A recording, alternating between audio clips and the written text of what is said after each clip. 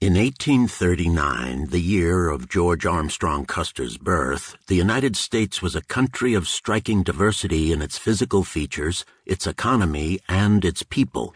There were immigrants from all over Europe and Africa, speaking a variety of languages and carrying on equally varied cultural traditions.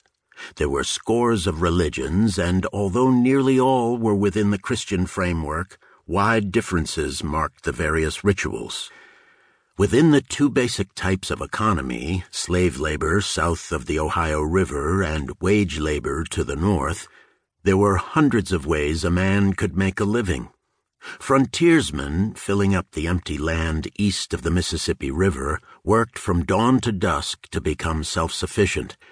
Their tools and work habits were hardly more sophisticated than those of the Indians whom they had only recently replaced. On the East Coast, meanwhile, a complex culture had arisen. American merchants, lawyers, doctors, politicians, and sometimes even manufacturers could match the best Europe had to offer. In the South, despite its political domination by the planters and the slave economy, great opportunities existed for the artisan, the merchant, the small farmer, and even the iron maker. The land itself encouraged diversity. With the single exception of Russia, no other country had such a wide pattern of different landforms, soil types, and climate. Yet there was a unity to the United States, a unity born of many factors, of which possibly the most important was the political genius of the Founding Fathers, who in writing the Constitution had managed to achieve a unique balance between national and local interests and governmental power.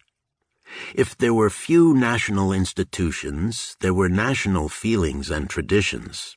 Americans had unbounded respect for republican government, a deep loathing of monarchy, and a common conviction that their country was without peer.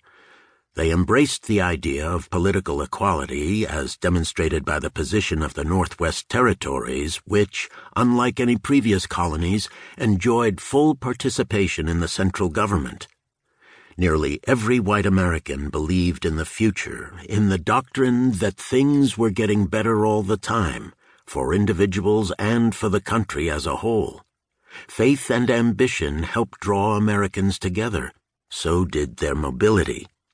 Although they were by no means nomads, Americans moved longer distances and more often than Europeans had ever dreamed possible. In the process, Americans came to know men of widely separate backgrounds and heritages, giving to most Americans a breadth of experience unknown elsewhere.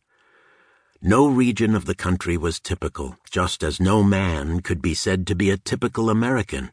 But there was one state in the United States that pulled together most of the traits usually associated with Americans and produced a blend that could at least be called representative. That state was Ohio.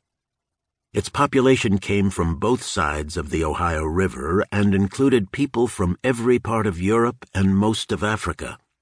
In 1850, out of a statewide population of almost 2 million, 62% had been born in Ohio, 27% elsewhere in America, and 11% in Europe.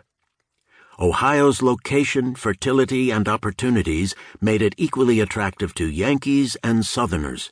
New York State contributed 86,000 immigrants to Ohio's total, while Virginia also had sent 86,000 settlers to the state. There were 36,000 residents of Ohio who had been born in Great Britain, 51,000 born in Ireland, and 112,000 in Germany. Africa contributed 25,000 free blacks to the population, half born in Ohio, half in the slave states. Taken together, Ohio had a wonderful mixture of peoples.